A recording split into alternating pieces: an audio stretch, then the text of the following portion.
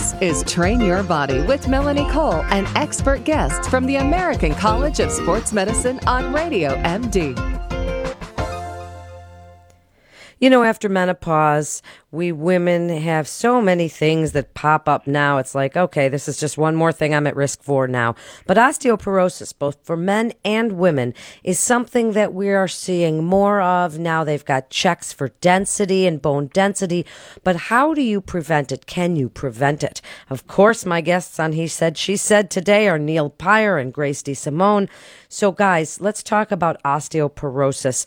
Neil, I'm going to start with you. Personal training, we've heard that, weight-bearing exercises. That's what they say, weight-bearing exercises. So what do you think are some of the best exercises to prevent or combat osteopenia or osteoporosis? Well, let me first identify the difference between prevention and management, because the ideal way to prevent osteoporosis is make sure you're getting adequate calcium intake as a child and right through adolescence. Most of the bone or calcium that you lay down in your bone happens, prior to the age of 20 or 21. So you want to make sure early on that you're not a candidate later on by, having an appropriate diet. As far as management is concerned, once you're in, I just did a talk about this a few weeks ago, and once you're in your 50s or 60s, the whole idea of a good diet as a teenager means nothing because, okay, that's way past, so now what do I do? And ultimately, the goal with osteoporosis is twofold, to try to keep your bones strong and try to prevent falls. One of the programs that I like most to use as a sort of guide or sort of an anchor is called the BEST program. It's out of the University of Arizona. And it's not because it is the best, it's because it is the Bone Estrogen Strength Training program. It's an acronym. And what they did is they take perimenopausal, postmenopausal women and actually looked at what happened using resistance training protocols over time. And over a 4-year span, which is when they published the paper, they had 4 years' worth of data on these women. They're still following them 10, 15 years later. But they found that not only were they able to maintain their levels of calcium in their bones, but some were actually the ones that were the most active doing their strength training and the most, staying on the wagon over time, were actually showed some reversal and some increase in bone density, which is not what most researchers expected.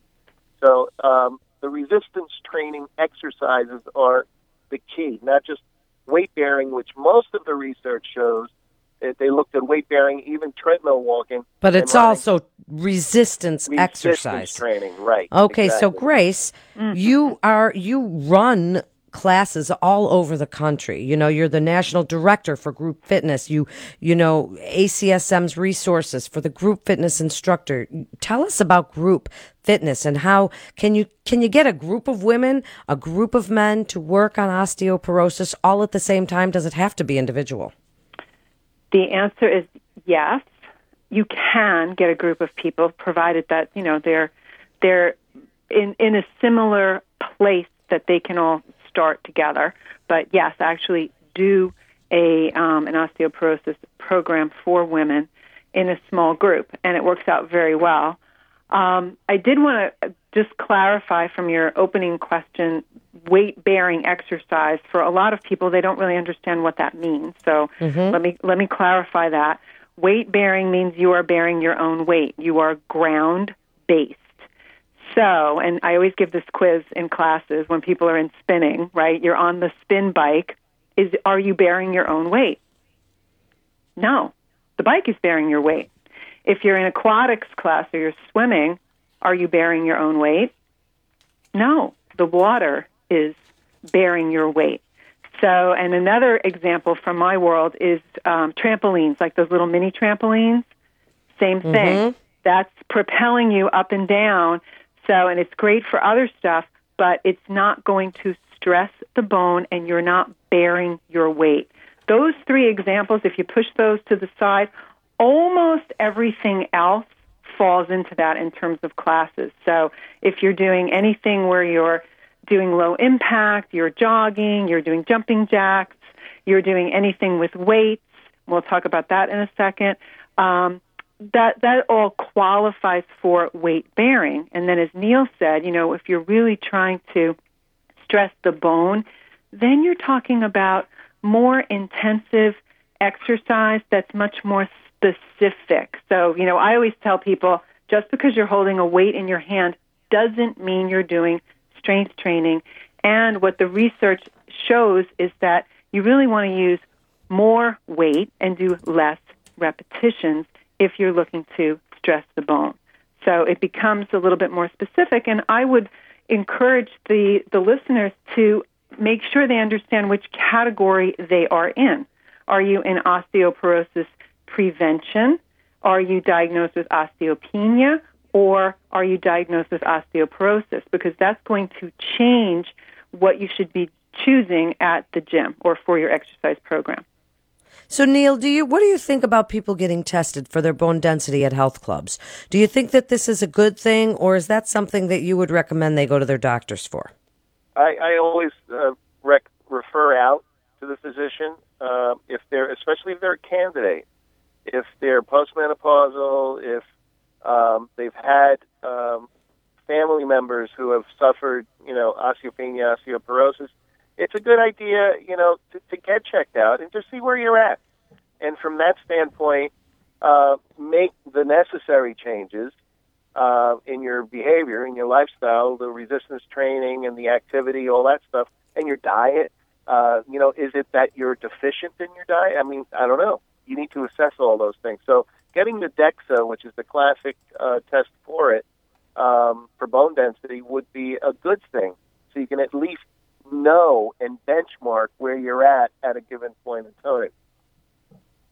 That's very good advice. Okay, so Grace, you have about a minute or so left. Give your best advice for osteoporosis, osteopenia. So first, we've identified whether you are at risk, whether you're postmenopausal, whether you're somebody whose doctor has told you that you're at risk for brittle bones. You've found out where you are on that spectrum, and now you've decided what it is you want to tackle, what it is you want to do. So tell the listeners how they can accomplish that, and use some of what Neil has said and your class knowledge and put it all together for us. So if you have osteopenia or you are looking to prevent osteoporosis, then you would like to do resistance training, 2 sets, 8 to 10 repetitions, 2 to 3 days a week. It's good to do like a total body type of workout, but your focus is on your trunk, your hip flexors, your hip extensors, and a lot in the lower extremity, your back and abdominal muscles. Core strength is essential. And then, of course, you want to get your cardiovascular most days of the week, balance training, flexibility. But if you have osteoporosis, there are many movements that you should not be doing. And it's really important to find out what those are. Some of those may be things that you're doing in your regular yoga practice, etc. And for those people, it's generally recommended that you are not jumping, and also get a physician's recommendation for what I always tell people, find out what you shouldn't do. What you should do. Yeah, that's a good first. We know, but tell me the exercise they do not want you doing, because you'll be surprised what you come back with. Like, you should not be doing, squats with a bar on your back. That's really good guidelines. It is so important, and these are such good guidelines, and I could have you both on for hours and hours, but, these segments are short, and thank you so much. Great information. You're listening to Radio MD. Show is Train Your Body. Thanks for listening, and stay well.